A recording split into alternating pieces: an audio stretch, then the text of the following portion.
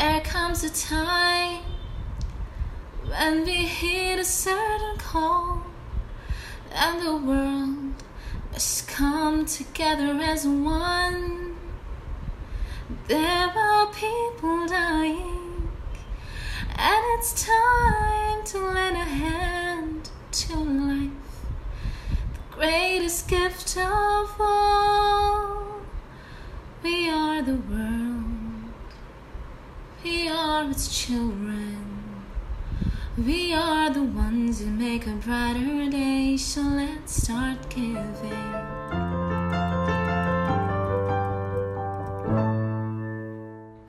Hey everybody, this is Different Boat Same Storm, a podcast aimed at kindling empathy amidst a global pandemic.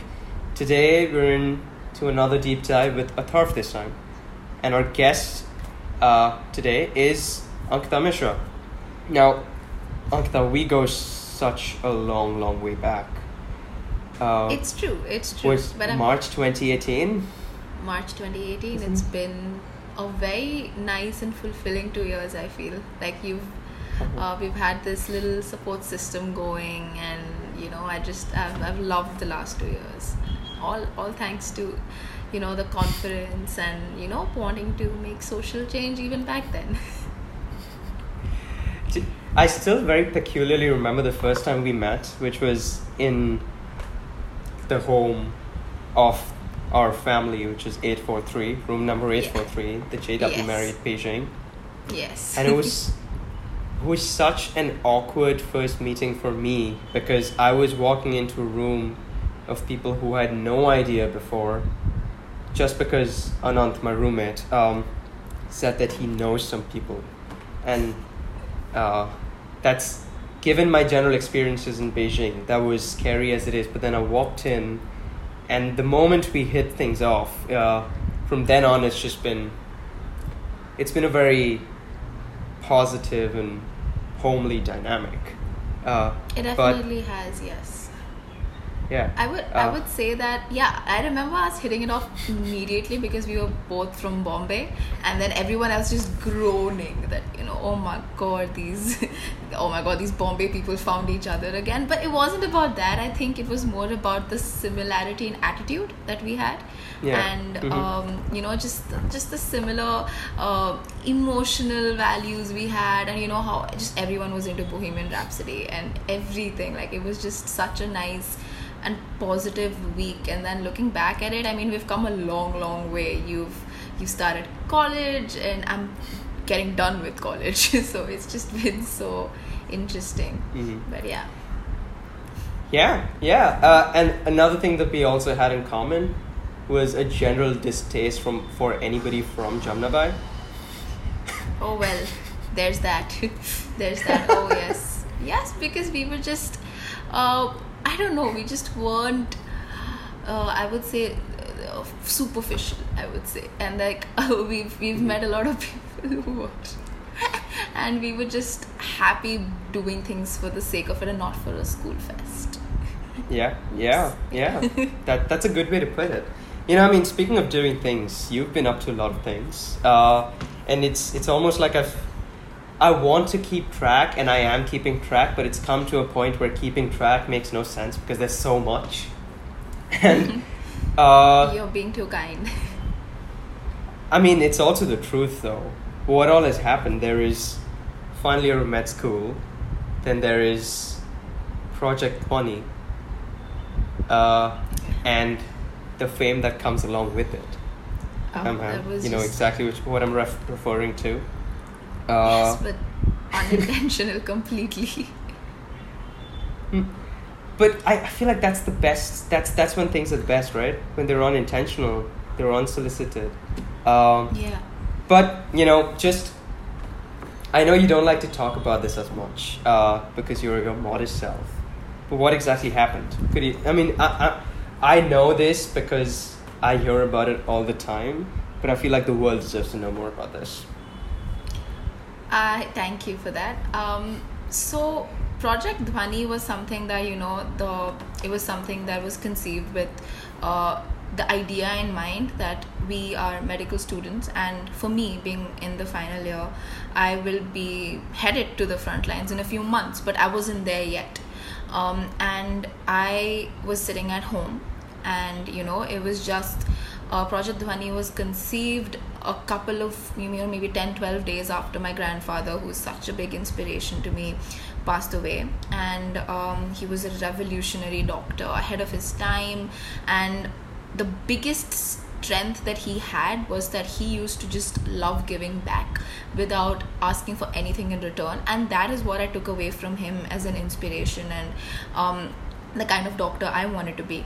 So I was sitting at home, and it was born, everybody that was involved, it was conceived with the idea that we wanted to give back, and that we weren't able to give back at the capacity that we wished to. And that is how it all took off. And with the help of course, Hriday, who headed this database, and he helped us get in touch with PP producers.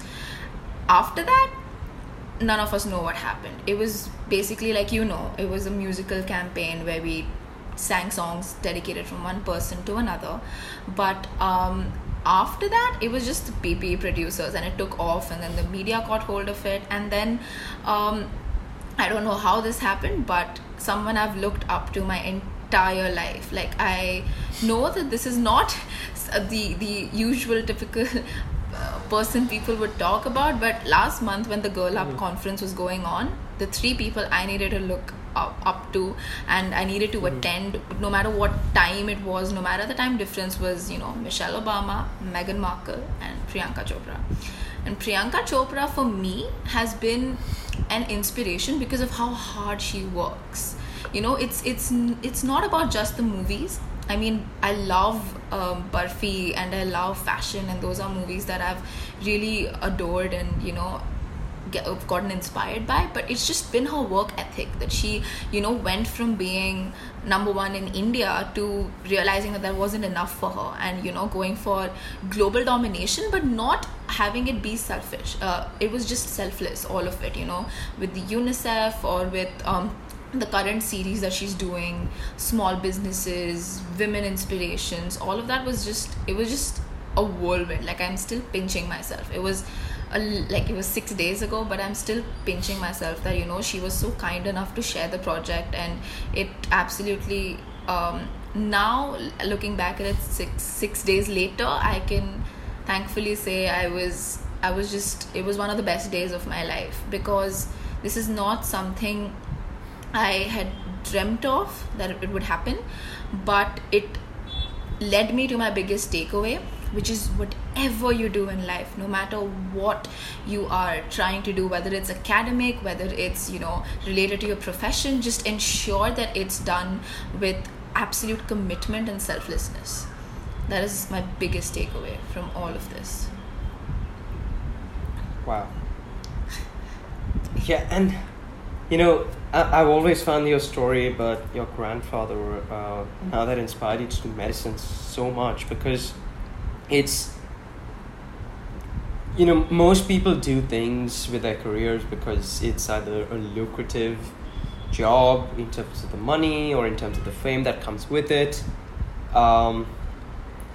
And one might think, when they hear you saying that you want to be a doctor, that's why you're doing it, but that's clearly not the reason why you're doing it. Yeah. And at the same time, though, it makes me wonder if you ever have that dilemma about whether you are,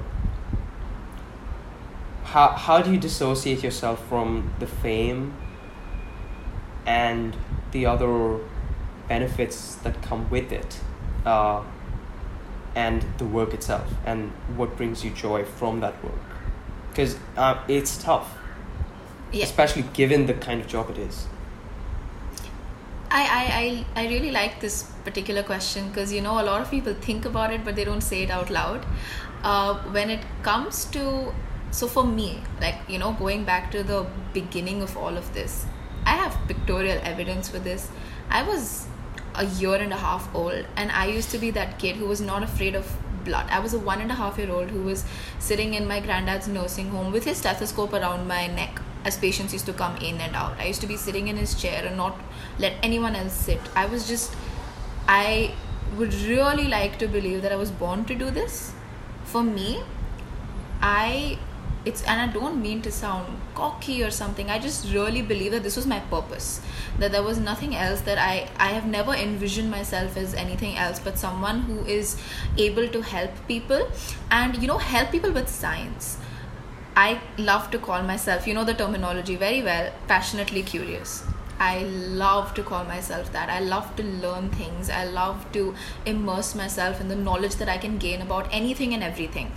And what better than a field like medicine, where it's all about studying and all about learning more and more about even more uncertain territory, which is the human body. So it's so inexplicable how one thing could be entirely different for one body and different, and the same for the else. It's something they teach us in med school very early on, that whatever you study in the textbook is not what you're going to see in reality.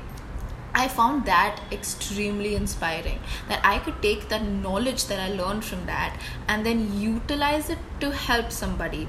Whenever there is some sort of good news, knock on wood, whenever there's some good news or some happy thing that happens and I get some sort of recognition, it always takes me back to that one little thought, that it's good, you're inching closer and closer towards your purpose, but this is not it. You need to keep doing that.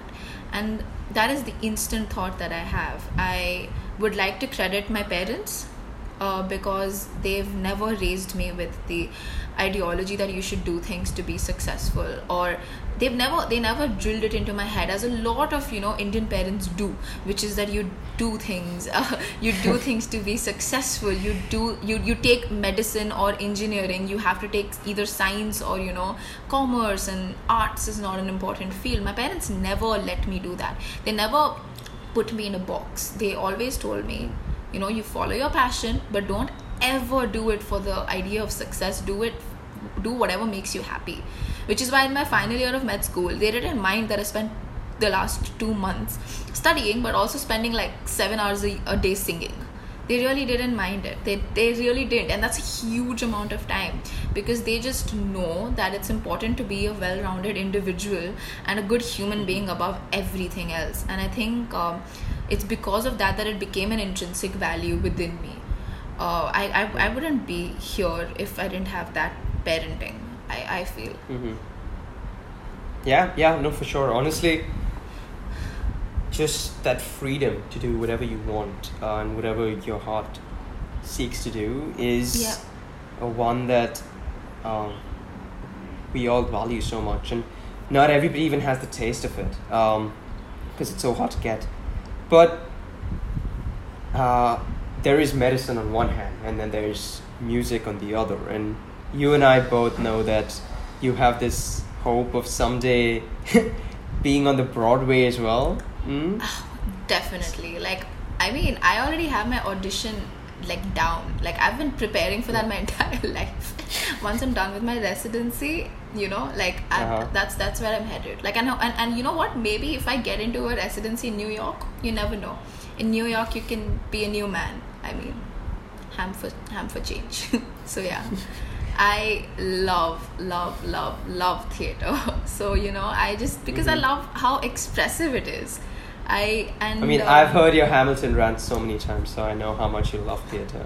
And it's not even just that. Even Les Miserables, or anything, any funny girl, I've just grown up really admiring that. And the funny thing is, I've studied theatre, but the funny thing is, you don't even know why I went there. It's crazy. It's simply because I didn't want to take any of the other options my school gave me. That's how I ended up there. It was the funniest thing ever, because people were, taking other subjects because they were a little more scoring, etc. But then I was just not creative enough. Sorry, I might as well do something creative, and I went for it. Wow. It was just that. Yeah, I wanted to do something different. I find that very intriguing. because I feel like I've done things like that as well. And that's when you find the best thing, because when you go in with no expectations from yourself, more than anything, you end up doing so well, because you just enjoy it for the sake of enjoying it, or you don't, and then you walk out the door. Yeah. Either way, it's a win-win, right? It's an absolute win-win. Yeah. And then and I think that's how we should all be looking at life. But we just always want results out of everything. We want everything to have positive results, and unfortunately that it dissuades a lot of people from doing difficult things as well, from embarking upon specific journeys that they feel could benefit. A lot of people I know are just scared. A lot of people do not want to invest that time because they feel it won't have a positive result. And I think that personally I feel that's a very sad way to look at life, but it's a lot about how we're conditioned to look at life. Like you said, it's all about freedom. It's all about the freedom that you get, and it's all about what you do with that freedom. I personally believe every opportunity that we are given, we should be utilizing that to do something bigger than just us. That's such a profound thought, and it's such a wonderful coincidence that this is happening on Independence Day. Yes, I know. I'm so glad I was gonna tell you that we're talking about freedom, and it's a very important day for us. So yeah, it is. Everything that we do needs to be bigger than us, because if there's anything that the COVID-19 pandemic has taught me, and I'm sure it has taught a lot of people, but I really hope we take it away from that, is that we are all interconnected, but for so many years we have lived this life where our variables have just been so disconnected. We just all are in our own little bubbles, and the COVID-19 pandemic showed us that there was one one incident that happened in one country, and now the entire world is on pause because of it. Which is why, again, DVSS makes so much sense, right? It's all about how we need to rekindle what we've lost, the humanity of being a human being. And I really hope that people can take that away from all of this, because it's incredibly insane how one little domino created a domino effect impacting the entire world. So yeah, I really hope that we become a little more interconnected and think about things that are bigger than us, because in actuality, then every action that we make has an equal and opposite, or an equal and the same reaction throughout the world, like a ripple effect. So yeah, I really hope that we can learn from this. When you speak about us realizing the humanity within us and the humanity around us, do you feel like your strong connection with art sort of helps you realize that humanity in medicine, and how realizing people's humanity is so essential in medicine or in anything that involves humans, but is often lost? Because when we talk about COVID, one thing that I've always been a little irked by, or any human tragedy, it's always the number of people that have died, the number of survivors, and it's just data and statistics and numbers thrown at you with somebody trying to prove how they've been successful enough. Yeah. Because there's a percentage sign that shows them that. But do you feel like there's something more to that? Do you feel like art for you sort of helps in reviving that humanity in your line of work? I definitely would say that, because as a child, I was always a voracious reader. So I think that is where my tryst with art started. It started with reading all the books that I used to love reading, and two, singing and dancing with my mom. And it was then where, of course, I had I would actually break this down to, I would say, three things. Okay. Number one, art taught me that everything, around us could be a metaphor. And that is something I found so beautiful. As a child, that is how I looked at life. I looked at everything with a metaphor. I used to call. So I'd give you a Harry Potter example for that. Whenever Always. Harry Potter Yeah. examples are always welcome. I know. But like, it was so, when it comes to things like, a lot of us have, anxious triggers or stressful triggers. And for me, when I read about the Patronus, and, Professor Lupin saying that you should have, you should think of a happy memory, and then that can drive your fear away. I took that as a metaphor that, whenever there is a negative trigger in life, we should always think about our positive triggers. And of course, that was much later, but I used to talk about, as a child, and people used to think I was pretty nuts, but I used to talk about Jokes on them now. I mean, I used to talk about bubbles of happiness. And yeah, so for me, bubbles of happiness meant all the little things in life that make us happy. And this is something that I wrote, I think, when I was in like 3rd grade. But I used to call everything that made me happy in life a bubble. So that was number one. That literature and music, they taught me that there are a lot of metaphors in life that we can take away, because there's always more. Like there is in song, there's always something more than the lyric or more than the music. There is that, that little extra punch. Number two, my other takeaway was faceless stories, the secondary, tertiary characters that we see in theatre or film or books. That there are so many forgotten characters or forgotten elements, okay? And we've had this conversation before, but there are a lot of forgotten aspects of stories that we don't realize, and life is just like that. Life is just like that. And I called these characters in my mind, and I've written about it as well, as faceless stories. That every stranger that walks down a street, every stranger that we bump into, we could possibly have had, and we could have had some sort of dialogue with and have forgotten, because there's this whole theory, right, where when you dream of people, they're usually someone that you've met and they've stayed in your subconscious. All of these are faceless stories. You don't know the struggles that they're going through, you don't know the happy day that they've had, you don't know the loss they might have endured. Everything is a faceless story. And then finally, number 3, and that is empathy, that you derive from the former 2.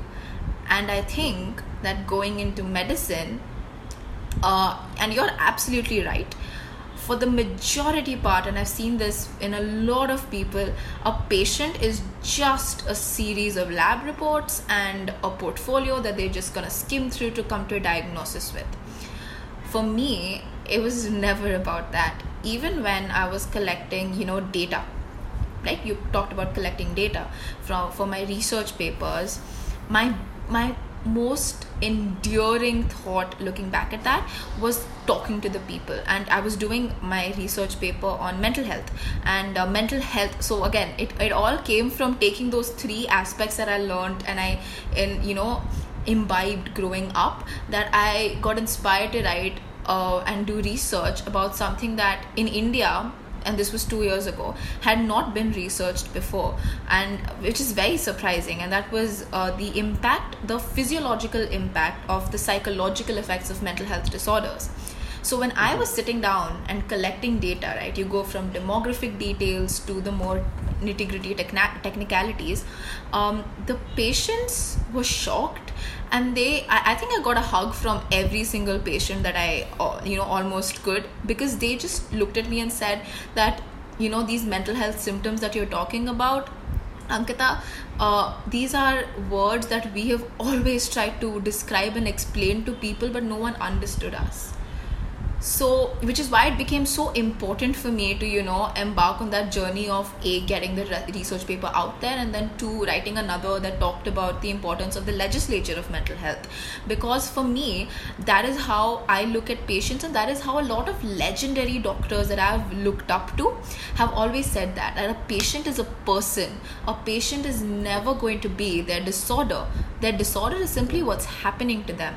And you're right, art teaches you that, because art is something, and something I have in common with a lot of these teachers are, we all have the same favorite books, like Doctors by Eric Siegel or Cain and Abel by Jeffrey Archer. These are all books that we have learned all of these different lessons from, and they all preach the same thing, that you take this patient and you're just treating a person. You as a doctor, that is what your job is, to help the person, which is why medicine is not just about the diagnosis of a treatment.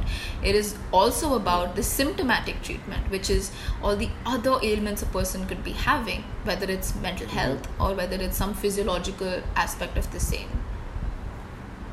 Wow. Okay, so first of all, when you said bubbles of happiness, that is exactly bubbles of happiness is the most Ankatha term that you've ever put up, and it's also exactly the nickname that I would give you if you would have one. Bubbles of happiness.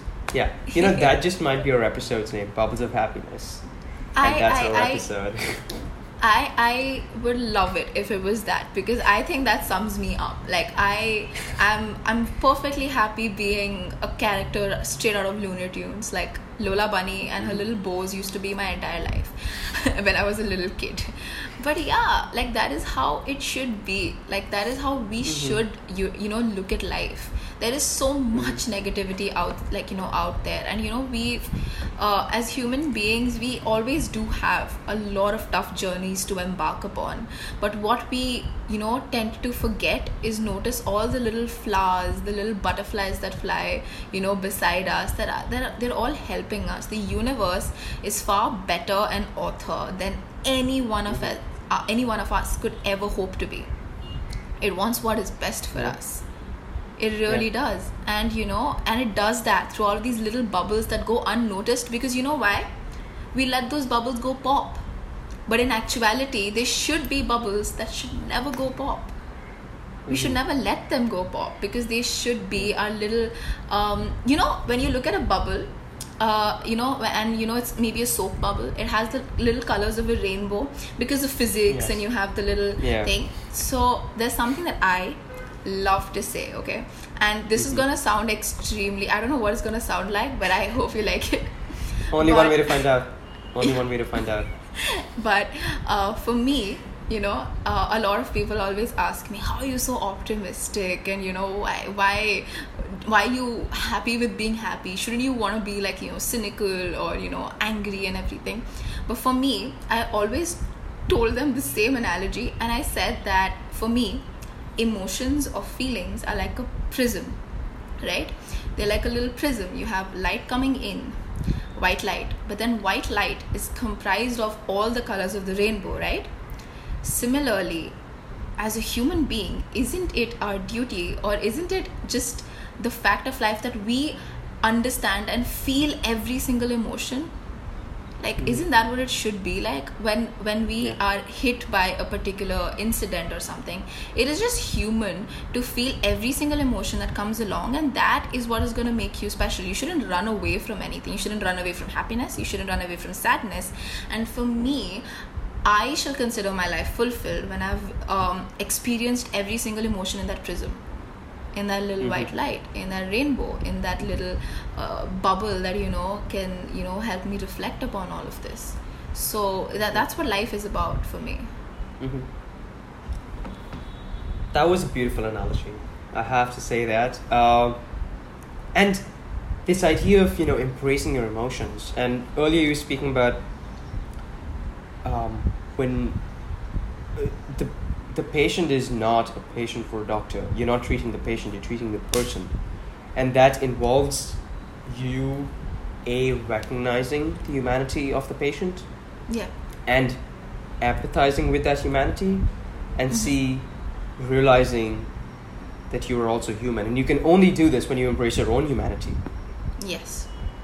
And you embrace these bubbles of happiness and all these emotions that are out there. And with you, clearly it seems like art has helped you embrace their emotions. But how do you find things to do to find that humanity within yourself, because that's hard, especially in these times.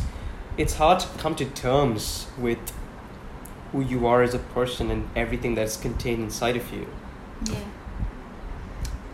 So your thoughts on that?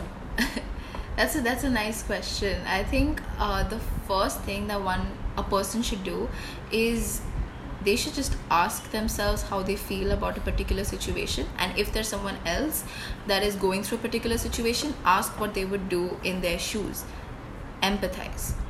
Everything comes down to empathy, and it is something that it's not as difficult to trigger within yourself to be able to empathize with somebody. And I'll tell you why.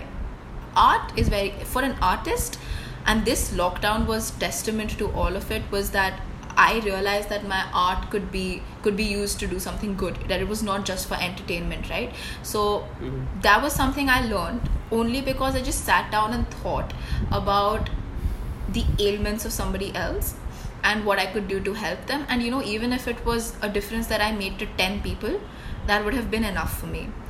As human beings, we are so, and this was Neelam ma'am talked about this in the most perfect way in her episode. She said that we empathize for ourselves, right? And we empathize for maybe our closest loved ones, but we really need to empathize with the world. And at this point, how do we do that sitting at home? It's as simple as just asking yourself, what would you do if you were in another person's situation, and how would you want someone to help you? It all comes down to, okay, how do you talk to somebody? It's the way you'd want someone to talk to you. It's the way you'd want somebody to be there for you, someone to help you. And if we put ourselves in everybody else's shoes, that is how it's going to pan out. We are all in the same storm, like DBSS preaches. We're all in the same voyage, and the only way out of this is if all the ships work together, all the boats work together. The ships might have more, they might have more lifeboats. A little cruise ship that is, it might not, and a fisherman's boat, would be having a terrible, their business is not working out as well. So this is the time where we sit down and we reflect upon the choices that we have made, even if it's something like related to the environment. I have some of my best friends have recently discovered, because they've gotten a lot of time actually to sit and read, to know more about the world. And they've taken so many conscious decisions over the last 6 months about, zero waste, and about living completely green lives. And it's remarkable, because for me, I used to always think, it's in India that's not possible, right? But they've really shown me a very different reality to that. So I was very inspired by that, by these friends of mine who have made very active choices. And again, it all came down to just sitting down and asking themselves, what's going wrong in the world, and what can I do to change that? Understand that you yourself, no matter how we think too little of ourselves. We think that one person cannot make a difference, when in actuality one person can. Project Dhwani went ahead and armed over 2,500 doctors and frontline workers, right? I never dreamed of that. I thought if I would, if this project could benefit 25 or 30 people, I'd be happy. Because, I have friends out there who are on the front line, or anything, be it any fundraiser. One of my friends was having difficulties with her academic tuition, and the number of people that of course, because a lot of people are having difficulty with the pandemic and paying off their student fees and tuition. So, and the number of people within 3 days gathered and helped raise that amount for, which was a whopping amount of money, was insane. And that is again because they too saw an opportunity where they could help. We are not as little as we claim to be, or we think that we are. We are all actually very active participants, and the sooner we understand our responsibility and are aware of that, the quicker the world can change and be a better place. Because we are all the world's a stage. And I mean, we're all players, we're all actors, we're all involved in that. So Yeah, I think Uh-huh. that is how I would suggest, just educate yourself, learn more, find your passion, and then ask yourself, can I take this passion and do something that is even bigger than I am, with it. Yeah. I was going to say this earlier, but then I lost my train of thought. You were speaking about the universe being the best author in the universe, Yeah. and then this idea of us thinking too little of ourselves. We're not And expecting this dust reminds- of the universe, no. Yeah, this reminds me of The Alchemist. Of course, we all know The Alchemist, and for me, the two things that stood out were that if you follow the energy and light within you, the way it guides you, and you do what you have to do, if it's meant to be, the universe will conspire to make it happen.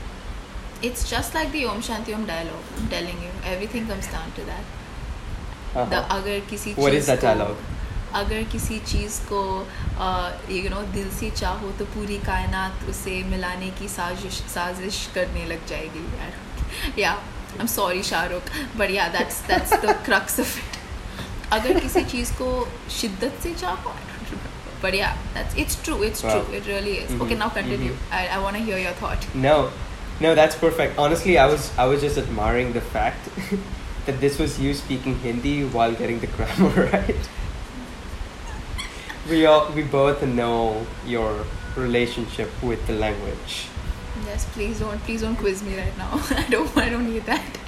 No, I'm gonna let you lose on this one, but yeah, you said it perfectly. And what better way of combining literature with classic Bollywood on a matter, which is that all we can do is do what our soul and our energy guides us to do, and just let the universe write the story that it always wanted to write. Yes. But we shouldn't shy away from playing our part because all the world's a stage. Yes, that sums it up perfectly. Like, it really does. However, I would like to add a little bit, like a little part to Go that. for it. Go for it. I think that the reason why it's so difficult for people to accept that light within them is because, and everyone has a dark side. All of us have flaws. All of us have, things that we've done or said that we aren't proud of. But it is only when we can embrace that darkness that we can let the light shine through. We have to sometimes be the Joker to our Batman. We sometimes have to accept that dark side. We have to, and that is, again, it's something that arts taught me, that there is no concept of a hero or a protagonist and an antagonist.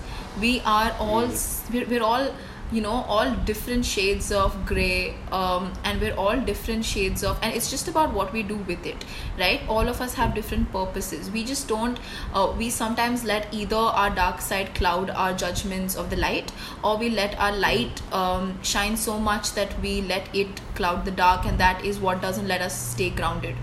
So it is very important to strike the right balance between the two, that we must always accept ourselves. All of us have limitations. All of us have things that make us special. But what is important is understanding in a Gestalt psychology sort of way that we are a sum of all our parts. And that is what makes us special. Yeah. And we spoke about Eli in his last episode. We discussed more. You were speaking about this, where we think that we are one person, but everybody who we interact with has a different idea of who we are, and nobody's wrong because there's just different shades of us, which is why I think believing that there is an objectivity to our existence and and the perception that people have of us is probably misleading, because it's setting you up for disappointment, because not everybody thinks of you in the same way, and it's okay. And in fact, you'd rather have it in a way where everybody does not look at you the same way than the other way around, because that's just too mundane, right? What's life without a little more Yes. spice? Exactly. And why would you not want to be multidimensional? Why would you not want to be layered? Like, isn't Yeah. something single dimensional just boring? Like, when we talk about characters in movies and theaters as well, the theater plays that as well, we forget those characters, right? That are monotonous and don't have something different. I think it's also the fact that whenever we meet somebody or somebody meets us, what connects the two of them is the similarity they're trying to find within each other. Like, I think that is why people see people so differently. It's because they Yeah. try to find little parts of themselves as well in that person, and either it could be what a similar aspect between the two, or it could be something that's entirely different. And so I think it's very important that we understand that, one, we are a sum of all our experiences, the people we've met, the things that have happened to us, the lessons we've learned, but that when we meet somebody, that is how they're looking at us as well. We too are an experience to them. We too are, a different variable, and they're going to see us differently. It hurts sometimes, when you feel like people don't understand you or don't see you the way you'd want them to see you. But what should be the resolution here is that you just accept that what you said, this is life would be too mundane if I wasn't viewed as different people. Like, as even Neelam ma'am said, she's many multiple different women in one person. So that is how all of us are. There's one part of you that that adores swimming, but then there's another part of you that loves learning art history. We shouldn't put ourselves in boxes. We box ourselves and compartmentalize our characters, when in actuality that shouldn't be it. A lot of people ask me, like, how are you a medical student, and why do you have, so many other avenues and hobbies and creative outlets? Why would you want to do that? Why would you want to jeopardize your career? And I just don't understand it. Like, Jeopardize your career, that's a tad bit harsh. Not kidding. They assume you should be studying 18 hours a day and not be doing anything else. Yeah. It's okay. It's fine. That's just a fraction of people. That's a wonderful way to reconcile the different aspects of you, in that there is no reconciliation insofar as you cannot just assume that they all fall flat and one reigns supreme and the others are just complementary characters. They're all playing their own part, and in your life they're all just different stages. Maybe stages is not, they're all just different characters, and your life is the stage, and everybody comes in at different times, and that's okay. Yeah, exactly. Like, again, and all these different characters come in different boats, but you're all living the same storm of life. I'm loving these plugs. Yeah, it just happened. Disclaimer, she did not get paid for this. Yeah, I didn't. It's just, okay, no, I'll tell you one thing, okay? Now, I'm going to give you guys this. I don't know who came up with your name, but it is the one analogy I've been using for empathy now with everybody. Like, with everybody. There's this one podcast, and, they've summed up empathy perfectly. It's so succinct, and it's so perfect in that. So, like, it's hard not to be able to make that an analogy. It's really hard. And like I told you, I love metaphors. So for me, that is a very, very important thing in life. My blog is called Thought Jukebox. For that very reason, I love metaphors. And I feel like everything in my mind is like, it's musical. And, I could break out into song, even if it's something philosophical. So Thought Jukebox. So I love metaphors. So I love the idea of the whole DVSS theme. Too kind. By the way, it wasn't as fancy a brainstorming session as you think it was. It was just us being frustrated with everything that we had. And then somebody came up with this. I think Abhed heard this on a hockey podcast. Okay. And he was like, this could be used. And that's when we went with it. So I wish it was as fancy as it seems like it was. but it was really just us at a very odd time of the night doing things that we weren't supposed to do at that time of the night. That is the best way, you know, that is the best way to come up with something, because you start discovering a lot of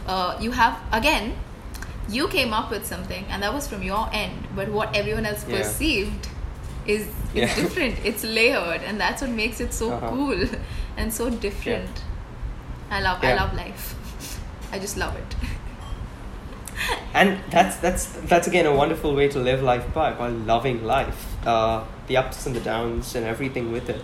And you know, one thing that I've personally been kind of just coming to terms with or thinking a lot about is how everything that we do to some extent is putting on a show. There's podcasts, social media, our resume, LinkedIn, we show the the clothes best that we wear. versions of ourselves. Yes. Yeah, it all just seems fact that so. I changed out of my jammies for this. Yes, thank you, Atharv. Yeah. Yeah. It's everything. Like, for example, this is my AirPods case. It didn't have to be this, but it is this because it looks good. And we're obsessed with it. A friend of mine has a little Pokeball. Oh man! I'm not kidding. I know, it's like the ultimate beautiful. AirPod case, I think. But yeah, like, That's I love beautiful. it. Everything is performative, and you know, as an artist, you are performing, but at the same time, you want to be authentic. And as a doctor, to some extent, you are performing. You're putting on a show, because you're accountable if you don't. Yes. But how do you remain authentic when you're putting on a show? Or are you even putting on a show? That's my question, first of all. For me, nah, I'm not putting on a show. For me, I feel like my best character is just me stepping forward and being me. I love, you know, just even if people don't like it or people are not okay with, you know, just how delicately optimistic I am, which is a very loose term. I'm very, very optimistic. Just being yourself, because life, at every point of life, there's going to be a bunch of litmus tests, right? That are gonna show you the different kind of people that will come and support you. And for me, touch wood, I've had an incredible support system in my friends, in my childhood friends, in my friends from Bombay, and you know, in my 843 family. So I have realized that the only way you need to live life is to live life with your heart on your sleeve, without any masks, no matter what Thespis said, and with just every part of yourself, you know, there for the world to see. Because you know what, when you do that, you also let people come out of their shells and come out of their shadows and be their authentic selves with you. It's a lot about, and for me, there's this beautiful quote by Amelia Earhart, who's someone I've admired for a very long time, and she says that there's more to life than being a passenger. So if you're the driver of your own wheel, why would you want to be someone else? Why would you not want to be seen for who you are? You're right. There are moments where we all perform. There are moments when, say, I'm going up to a conference and I'm supposed to present a presentation or something. Then there are moments when there are 3,000 people in the audience where anyone will be nervous, right? And your legs could be shaking. That is a moment where you perform. You know, for a brief moment, you gather the little confidence and, you know, just think in your head that, you know what, I like, you know, Michelle Obama can speak that way. I'm gonna speak that way. Even then, I only let that be like a push for me till I, you know, start off. After that, I let myself take over the reins, because again, like I said, why would you want to drive your life as anybody else but you? And it's a very important thought. It's a very important thing for all of us to do, because social media makes us put such fake versions of ourselves. You know, that is just perennially happy, perennially on vacation, always in the best dresses, always, having the most gala time. That's not how life is. There are also a lot of stressful, anxious situations in life, and if we are letting just our friends see it or our family see it, that's not enough. We should let the world see it, because that is how the rest of the citizens of the world will realize that it's okay to be that as well. If we don't do it, then we can't expect the world to do it. We can't expect the world to be a safe space for us to be ourselves. So if it starts with me, it'll start with someone else, and it starts with someone else, and then again, we're all interconnected. We're all part of a gargantuan domino effect. So yeah, that's my 2 cents. I'm sure I can tell you that it's worth more than 2 cents, if that says if that's saying anything. But that's a noble thought. Wearing your heart on your sleeve and not worrying about any kind of scratch marks or any other indentations. But and this is not me. This is possibly a persona of me asking this question, because I have to ask. Do you ever feel vulnerable? Do you ever feel like you're showing too much? The other day, I remember we were talking about knowing who to unfollow on social media. Oh my god! And in these situations, do you feel like sometimes you don't want to show everything that you have to offer to everybody, because you just don't want to, or they don't deserve to, or something like that? And how do you deal with that? I go back to asking myself one question, and that always helps me resolve whatever I'm feeling, and that is, I've had different experiences and so have they. So whatever perceptions a person's going to have about what anybody is doing, whether it's a success or a failure, is going to come down to the kind of life they've had. Whether I feel like it's important to filter things out, yes, because right now, especially right now, when there's a lot of time in a lot of people's hands, and it has been a terrible year. Like, I don't think I've met anybody who's gone ahead and told me that they've had some monumental moments this year and they would like to remember this year. I've not met anybody. It's affected the smallest little ant to the greatest people alive right now. Everybody, like Michelle Obama talked about having low grade depression because of the pandemic, and in her podcast last week, and it obviously shook everybody up, but again, she chose to share it, and she said, I would not make further comment, and that's obviously because she wanted to keep it personal and to her near and dear. For us as well, it's important to do that, because I'm a strong believer in good energy. The secret law of attraction. I really believe in that. I really believe in positive, thought, positive action. And for me, if I'm not surrounded by that, I also do feel like, I am not, I don't, I because I wear my heart on my sleeve, it doesn't, it's something that, doesn't, bear well with me.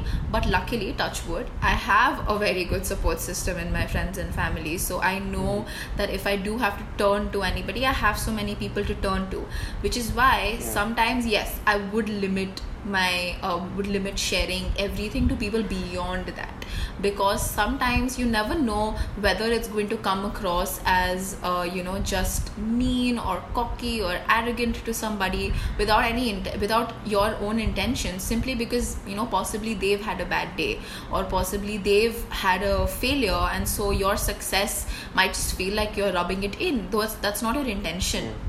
Again, it's a human duty to just be compassionate to other people as well, and understand where they're coming from, and that they're not inherently bad for feeling that way. Everything that we should do in life should come from a place of love and understanding. If we help somebody and they don't help us in return, it shouldn't make us feel bad, because we did our part. It made us it's not a selfish thing to feel happy when you're helping somebody. It's just you being nice, and you doing something you felt was right. Whether you got that in return or something, that's not what you should be looking towards.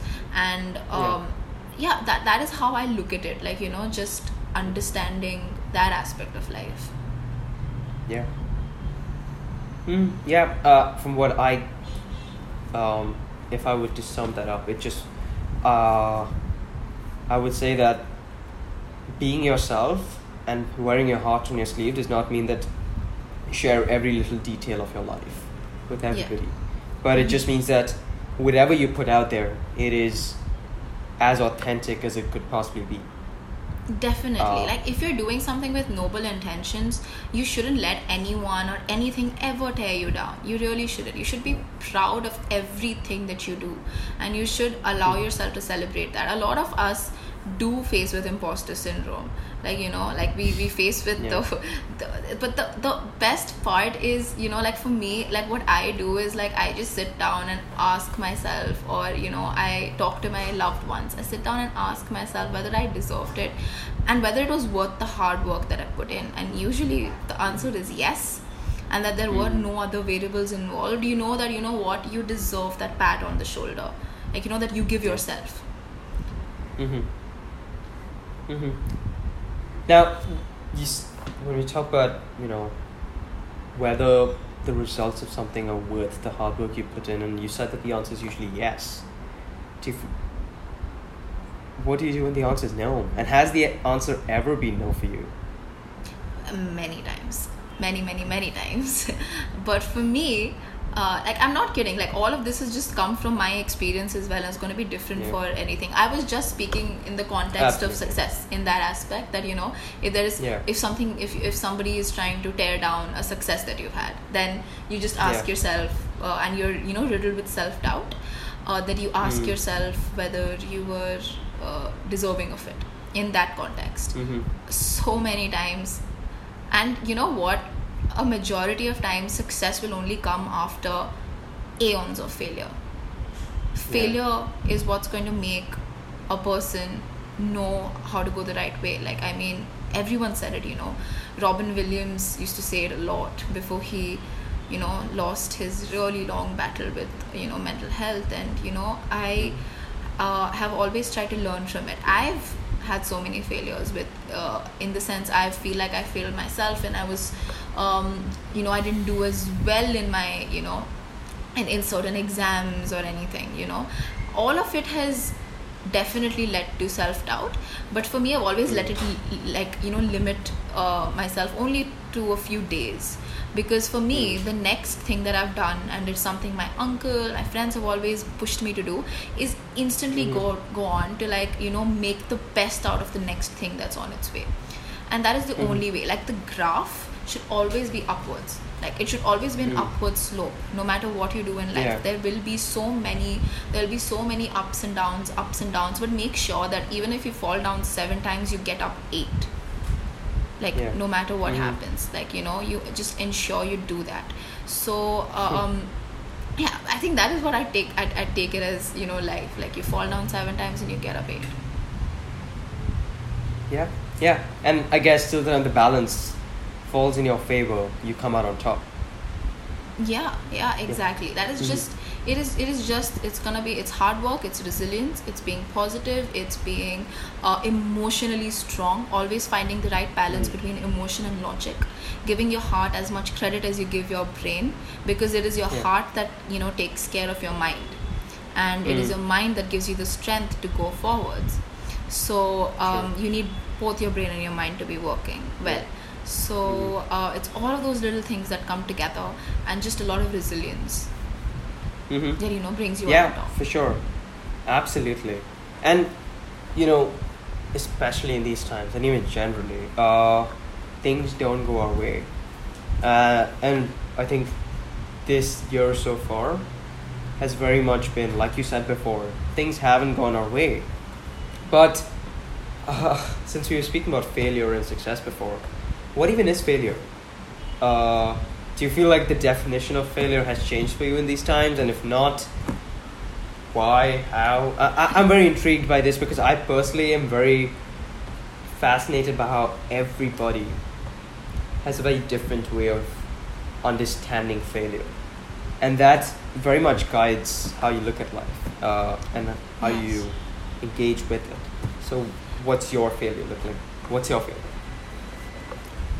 The pandemic has definitely shown us that the term extraordinary can also have a very negative connotation. I'm going to start with that. Oh man, yeah. A lot of Like, examples. It really has. Like, it's just been so extraordinary. And one of the biggest takeaways for me was that it taught me to not be as hard on myself as I have been before. And a lot of it is when, I've pushed myself really hard, and for me the result hasn't been 100, but it's been a 99, and that has hurt. And for a lot of us that is Yeah. how it is. For me, failure, I would say I've never sat down and actually defined it. I'm going to start with that. I really haven't. Wow. I have always wanted to just, you broke take... off Hello? your audio. If you muted yourself. Oh wait, hold on. Hold on. Sorry. Can you hear me now? Can you hear me now? I can't hear you. Can't? Oh, that's weird. Oh. Okay, but Oh. your thing is not muted now. Can you hear me now? Can't hear you. Give me a minute. I can hear you. I can hear you. Yeah, sorry. I think somebody else's Bluetooth got connected to my laptop. That happens. That happens. Should I start from Should I start from initial the thought? initial thought? Okay, wait, it's Just- muted it. Yeah. Yep, we're good now. Where do we cut off? I remember I was talking about the extraordinary part, I think. Yeah. So you're talking about how you never sat down to define failure. Yeah. Let's just start from there. Yeah. So, for me, I never sat down and I never defined failure, because I feel like it would then prevent me from putting in my best foot forward the next time round. I have that, which is why I never sat down to define it. I used to consider it a setback, but not an absolute failure, because for me it was just about the next step that I take. And that is how I think, for me, my instant question to everything in life is what next. Like, with Dhwani ending, or and now I'm starting with my final semester at university. So it's a big step. Like, this is a long time coming. I'm in my ninth semester now, so it's so for me it's That's all about insane. what next. So it's all about what next. This pandemic taught me that you need to look at failure through you don't need to look at failure through a magnifying glass, through a looking glass. Usually that's what we do. We need to on the contrary, look at it as just a little stepping stone, and use it as you have little brooks, and then you have little stones on it.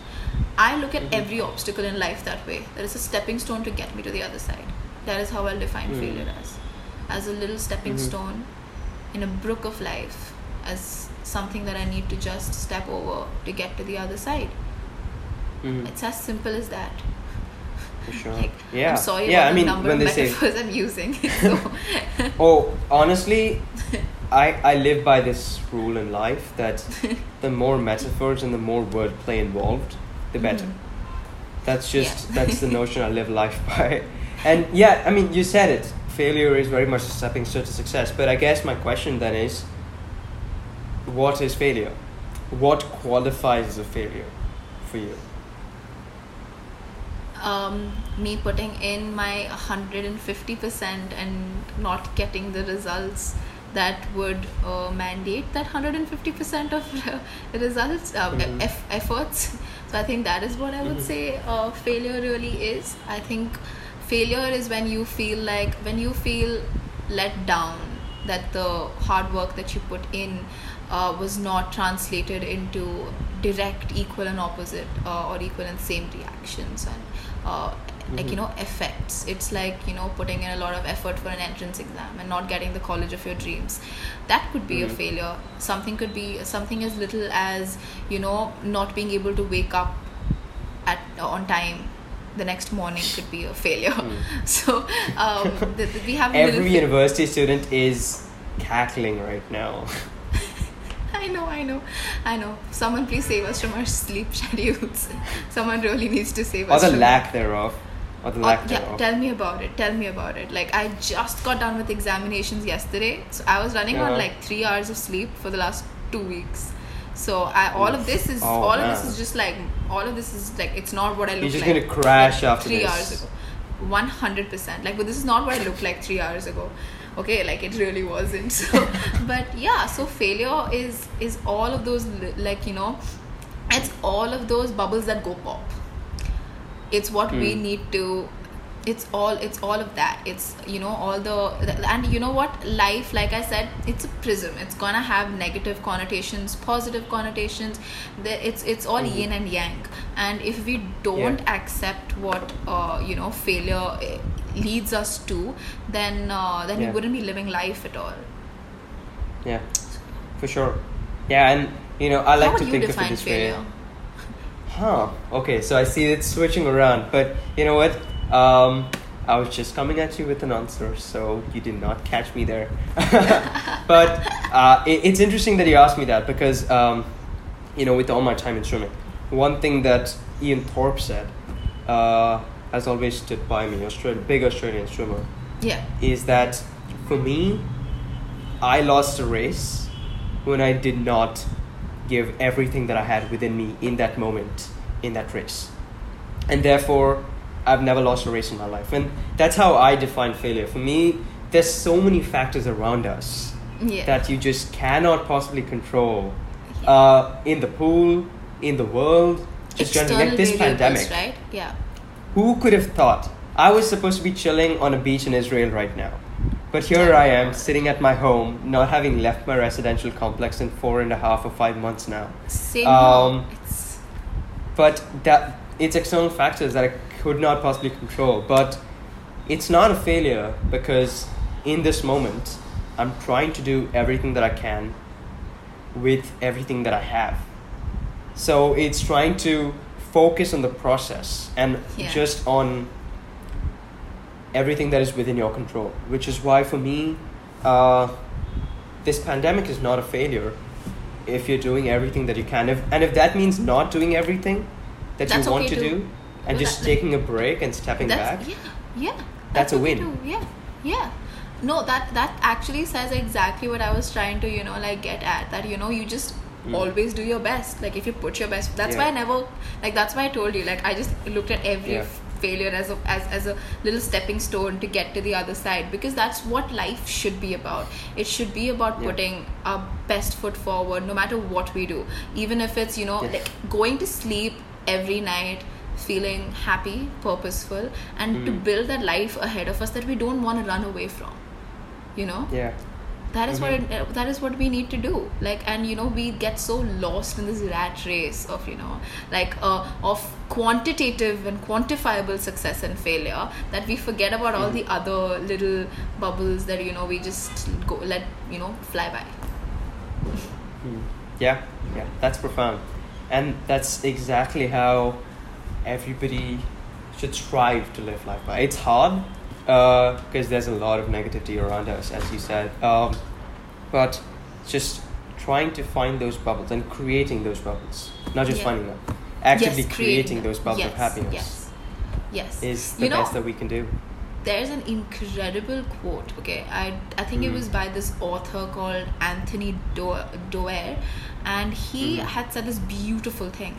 He had said that, isn't it fascinating? It was actually a book for children, by the way, where I came across this, but it was, you know, just like The Little Prince, it was very profound to me as an adult.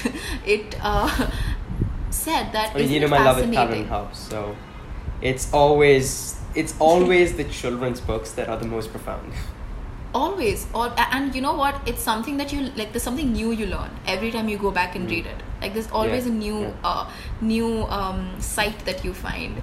But it was just it was fascinating, because what he said was isn't it fascinating that the brain is surrounded by complete darkness, right? Cerebrospinal fluid, and it's surrounded by complete darkness, but the world that it creates for us and around us is so full of light.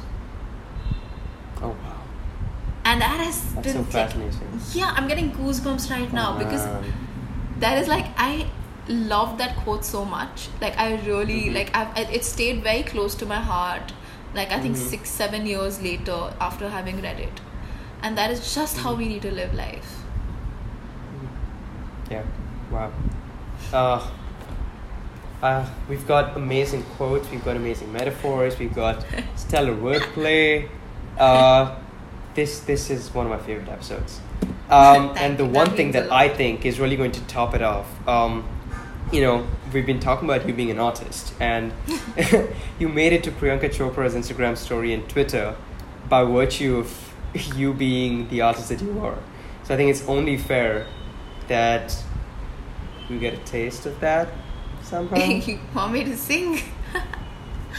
Your call. It's the I was artist's not- call how they want to show their talent. I was not prepared for that at all, but Spontaneity. I'm gonna sing a few bars of something I feel all of us need to take away from this pandemic, and it was again this song was also born at a time where the world needed a lot of music for change. So here it goes. If my voice cracks, that's on you because I haven't practiced. Okay, but I've had We'll 2 see months of about practice, so Oh, we'll Eli can see. take care of that in post. Don't worry about it. Done. Okay, Eli, this one's on you. There comes a time when we hear a certain call, and the world must come together as one. There are people dying, and it's time to lend a hand to life, the greatest gift of all. We are the world, we are its children, we are the ones who make a brighter day, so let's start giving. There's a choice we're making, we're saving our own lives. It's true, we make a better day, just you and me. Voice did not crack. That was spot on. That was spot on. That was And I perfect. think a message And that we should take away from. yeah, that was the best way to close an episode. Celebrate life, the greatest gift of all. So It's true. again, We'll on make a top of that, change, just you and me. Just you and me, on a Zoom call. Yeah. Thank you so much for taking the time out for this. You just finished with your exams yesterday, so now it's time to Yes. celebrate a little. Catch And up get on some some sleep. sleep. Yeah. Get some sleep, yeah. Oh, that's on the top of the list. Just continue to shine into amazing things, make art, save lives, all of that jazz that you constantly keep doing. But this was our episode for Different Boat Same Storm Deep Dive with Atharv and Ankita Mishra as a guest. We'll see you next Thank week. you so much. Same time, different boat, different guest, same storm. Oh shit, I bombed that. Oh man. Okay, we're gonna do that again. I messed up the order. Come on. Oh, Okay. that's okay.